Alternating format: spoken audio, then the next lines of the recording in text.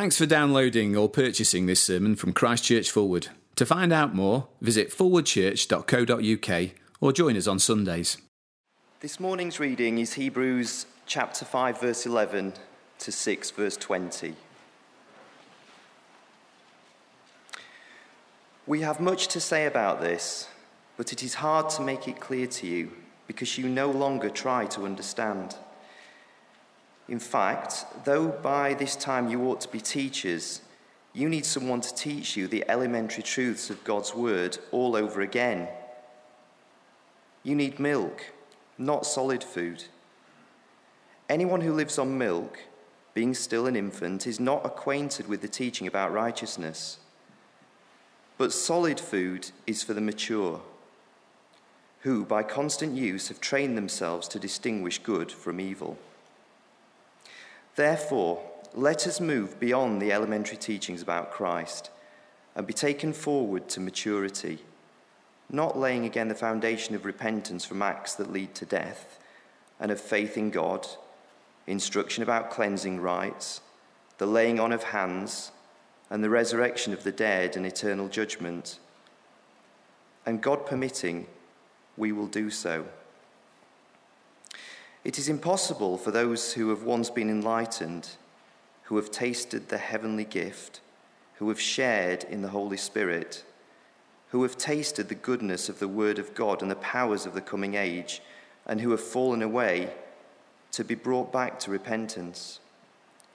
To their loss, they are crucifying the Son of God all over again and subjecting him to public disgrace. Land that drinks in the rain, often falling on it, and that produces a crop useful to those for whom it is farmed, receives the blessing of God. But land that produces thorns and thistles is worthless and is in danger of being cursed. In the end, it will be burned.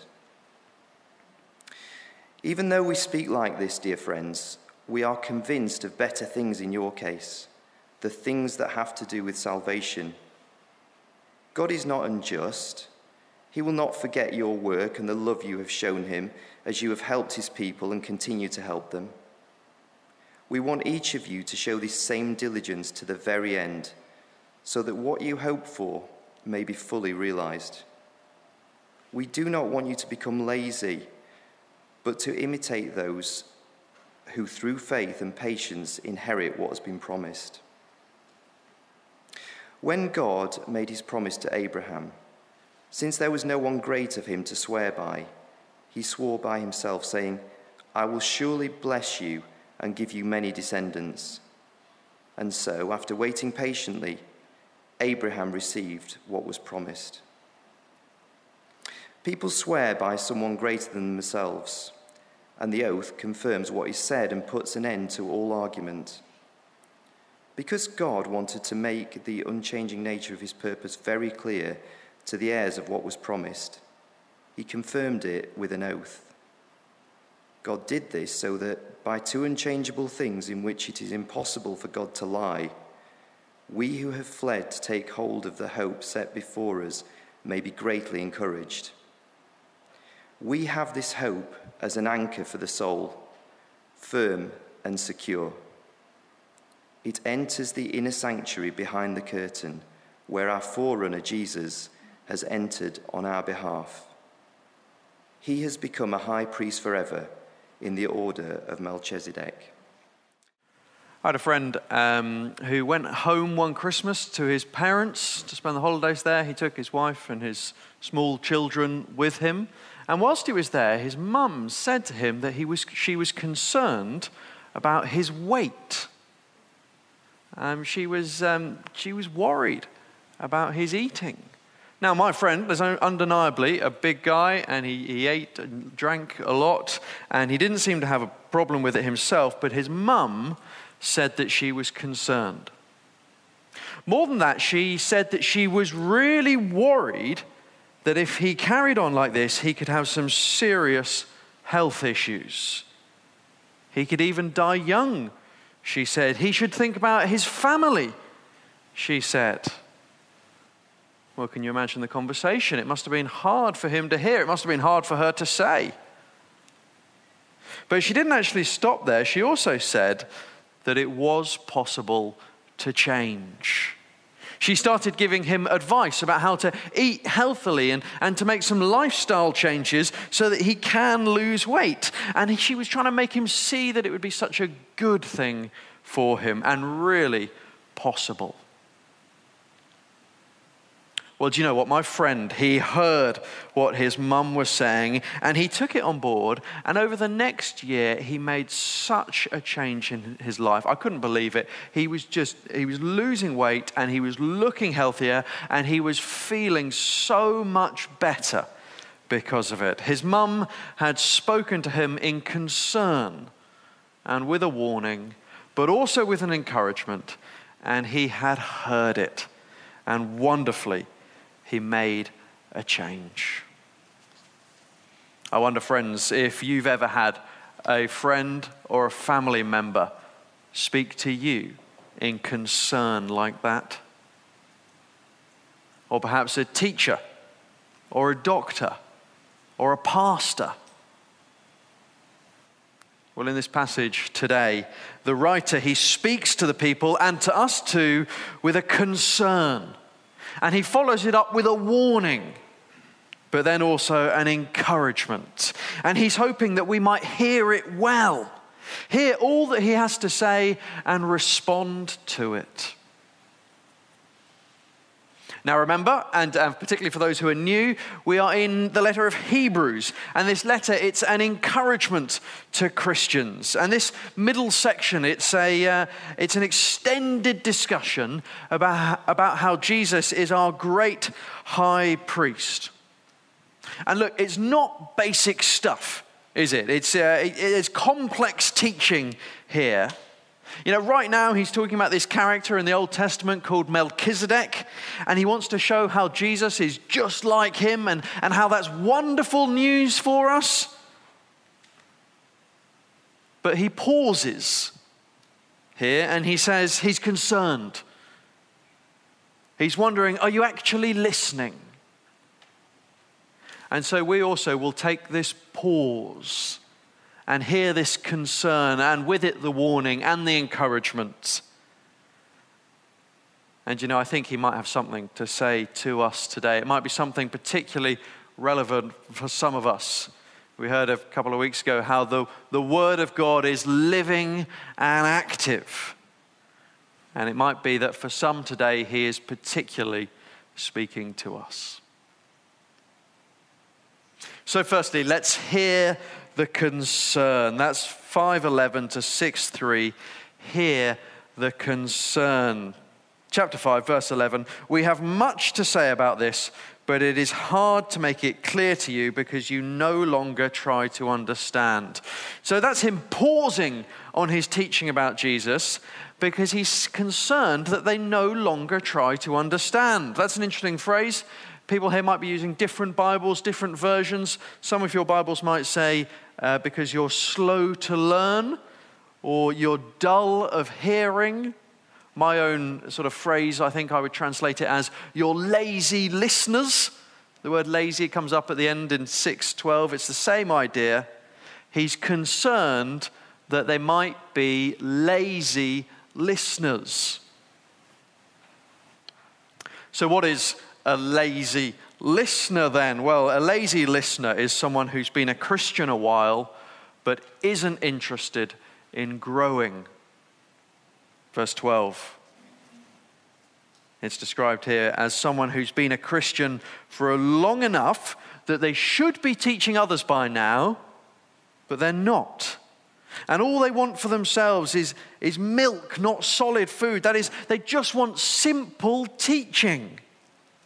Now, this might be us, perhaps, if we've been Christians for a while, but we still find ourselves just wanting simple talks and basic ideas. Let's not get too heavy.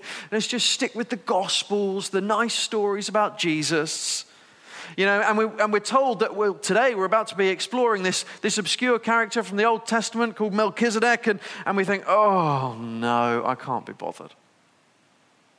I don't see what this has to do for me. Maybe that might have been your reaction, and so perhaps this is a word to you. Could it be, perhaps, that we might be, as described here, these lazy listeners? Well, you might say, well, isn't it good to keep focused on the basics, the core gospel message? We don't need to overcomplicate things, do we? And I would say, yes, of course. Well, Christianity, it can be boiled down to these simple, very accessible gospel truths for us. But on the other hand, foundations are meant to be built upon, aren't they? I wonder whether many of you go past up Canterbury Crescent, up the way here. They're building all these new houses. I walk past most days.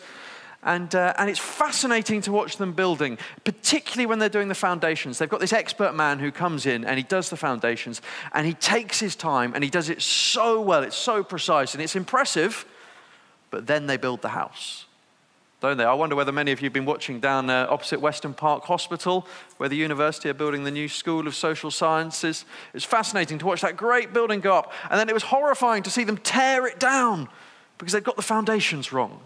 And it shows how important foundations are. But they did them again, and now they're building again. And Jesus himself said, the wise man builds his house upon the rock. But he does actually build a house, doesn't he? Foundations are meant to be built upon. And that's the point here in 6 verses 1 and 2. He doesn't want to keep teaching them the foundations. He wants to build on them. He lists his gospel foundations here, maybe not the 6 things that we would think of, but they're his summary of the basics.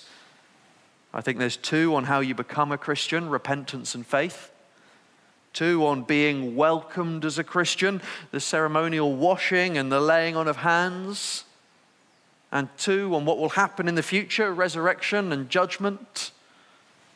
These are the things they should hear first, but then we build on them. And look, the stuff that we build on top, it won't be wildly different stuff, will it? Foundations, they set the shape for the building. And so what we teach next, it must never be different or contradictory to those foundations, the gospel of Jesus.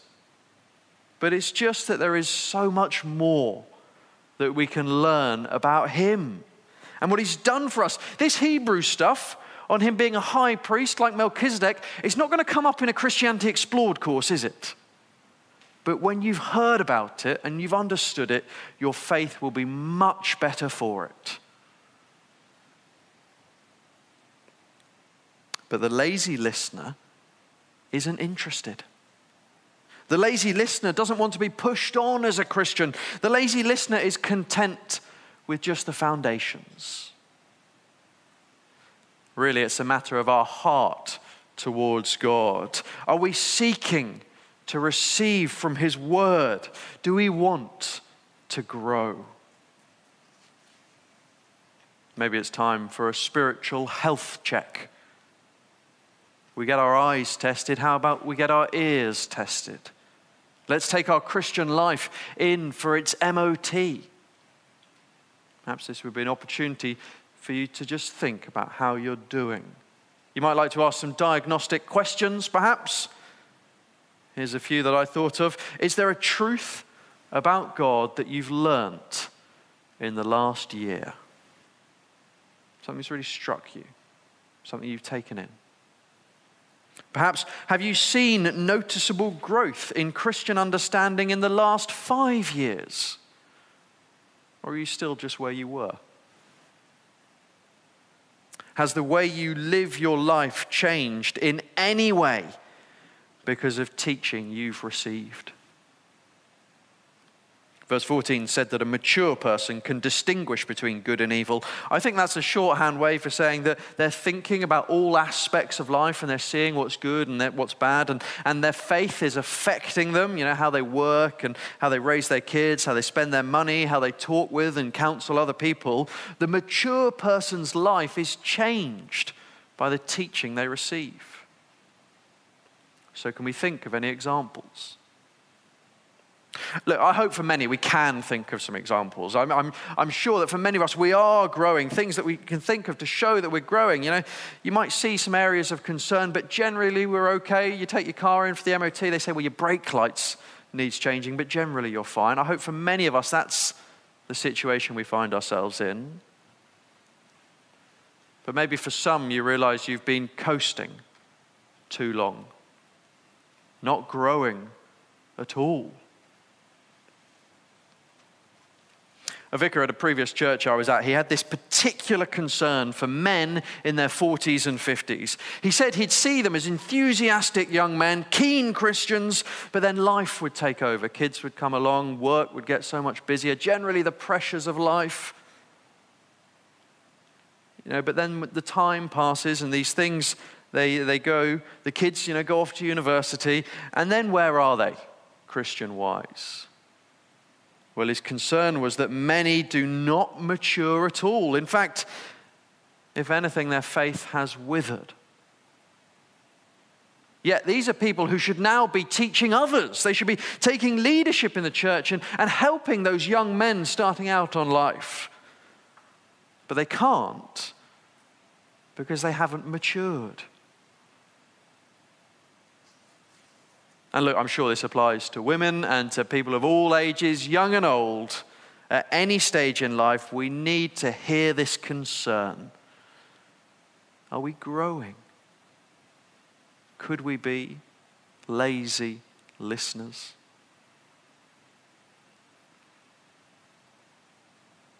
Well, that's the concern. Next, we need to hear the warning. Chapter 6, verses 4-8. Hear the warning. Verse 4, it is impossible for those who have once been enlightened, who have tasted the heavenly gift, who have shared in the Holy Spirit, who have tasted the goodness of the Word of God and the powers of the coming age, and who have fallen away, to be brought back to repentance. This is the warning. Some who have experienced much of genuine Christianity do fall away, and they can't be brought back. It's a five-fold description, 4 things which are real parts of becoming Christian: seeing and understanding the gospel, receiving grace, experiencing the Holy Spirit, appreciating the wonders of God's word. They look just like any other Christian, but they fall away. And they can't be brought back.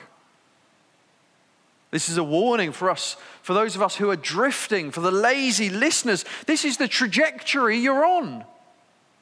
Your hearts might be gradually closing off to God, and before you know it, it's fatal. It's a complete lockdown. And it's not that God can't forgive your sins.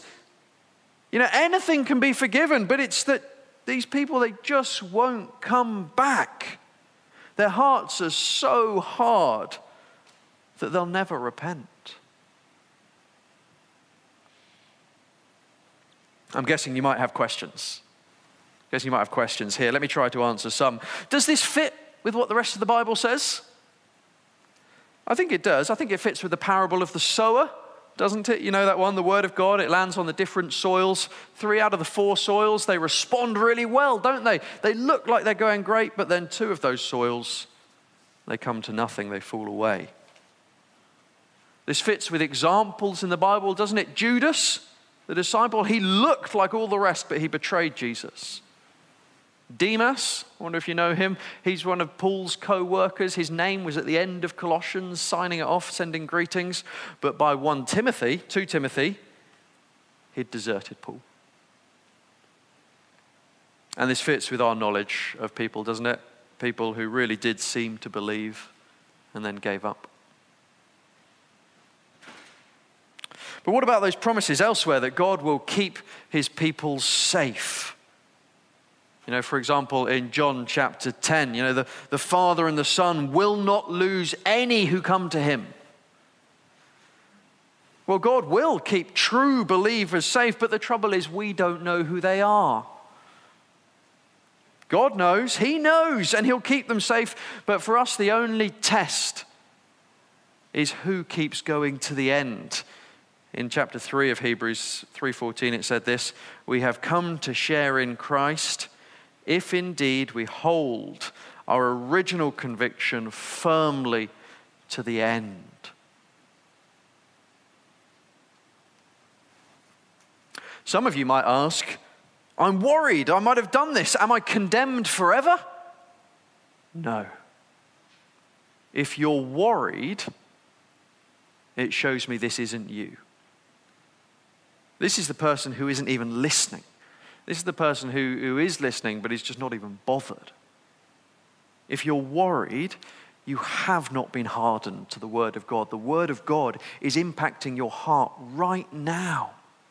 You know, this might be the very way God is keeping a hold of you, calling you back to himself. He gives us warnings to keep us from drifting. But what about this person I know who does seem to have hardened? And look, it's bad, isn't it? Yet there are still examples of people coming back to God and finding grace again. We think of Peter. And I'm sure we've got many examples, people we can think of who have come back. But don't be complacent when you think about them, thinking, oh, they'll be fine. You know, they prayed a prayer as a teenager. No, right now, they're in an awful lot of danger. Please pray for them desperately and take any opportunity you have to talk to them, find out what's going on, and to call them back. Now, if you have other questions, please ask them. But this is the warning, isn't it? Lazy listeners are putting themselves on a very dangerous path. For some, this will just be a general warning. You know, remember there's this danger of falling away, so don't be complacent. For others, this, though, might be an urgent warning. You're immature, you're not growing, you're not even trying. There's danger ahead. It's the difference between two types of warning on a cliff-top walk, isn't it? There's the friendly, oh, don't go too close to the edge. And there's the urgent, stop right now. Come back. If you need to hear that warning, please hear it right now.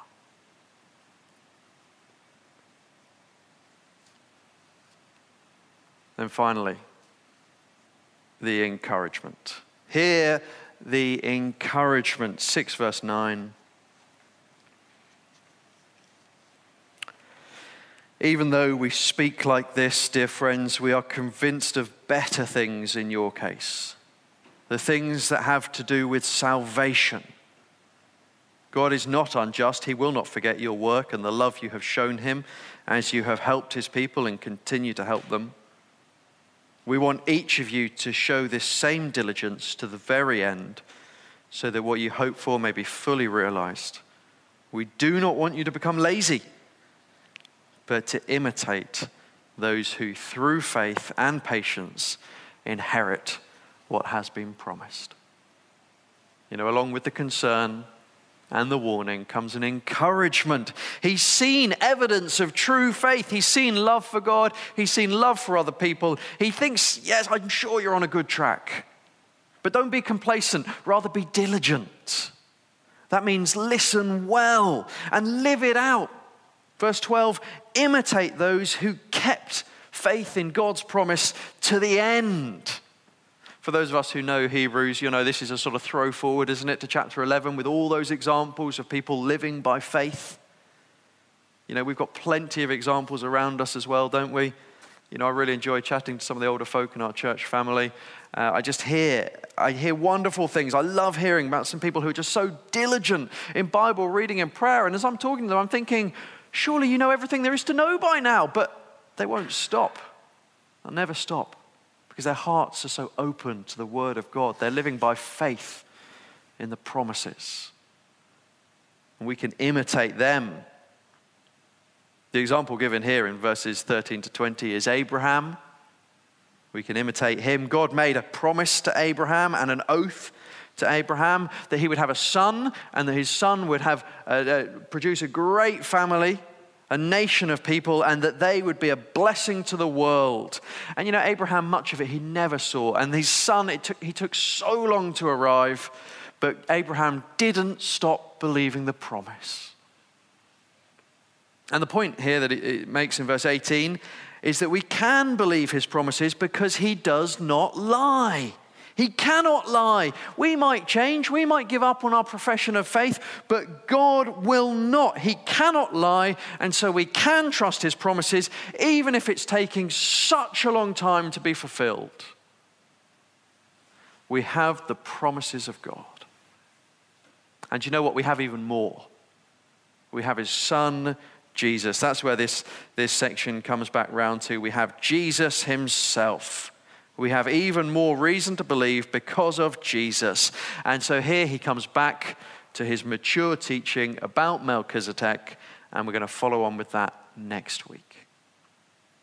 But for us now, let's hear the concern, let's hear the warning, and let's hear the encouragement.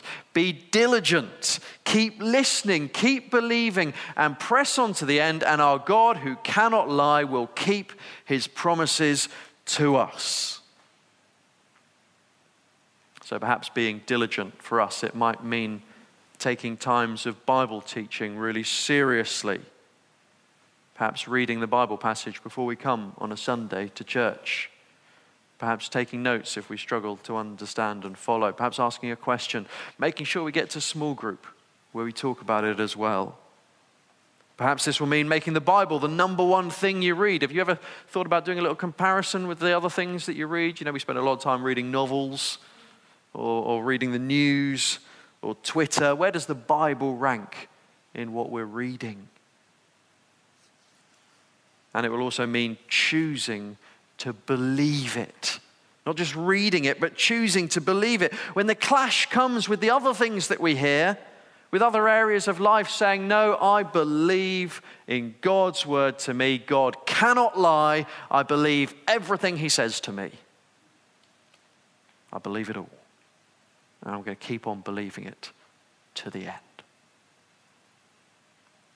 So we must hear what has been said to us today. Hear the concern. Could we be lazy listeners? Hear the warning. It might lead us dangerously away from God. And hear the encouragement. It need not be fatal. We can be diligent to the end, believing in the promises of God. For anyone here who this has rung true with, please don't let this wash over you. Please be like my friend who heard the concern from his mother and made the change.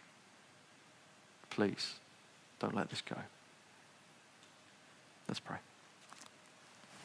Our Father in heaven, thank you so much for your word, your good word to us, coming with concerns and warnings and encouragements.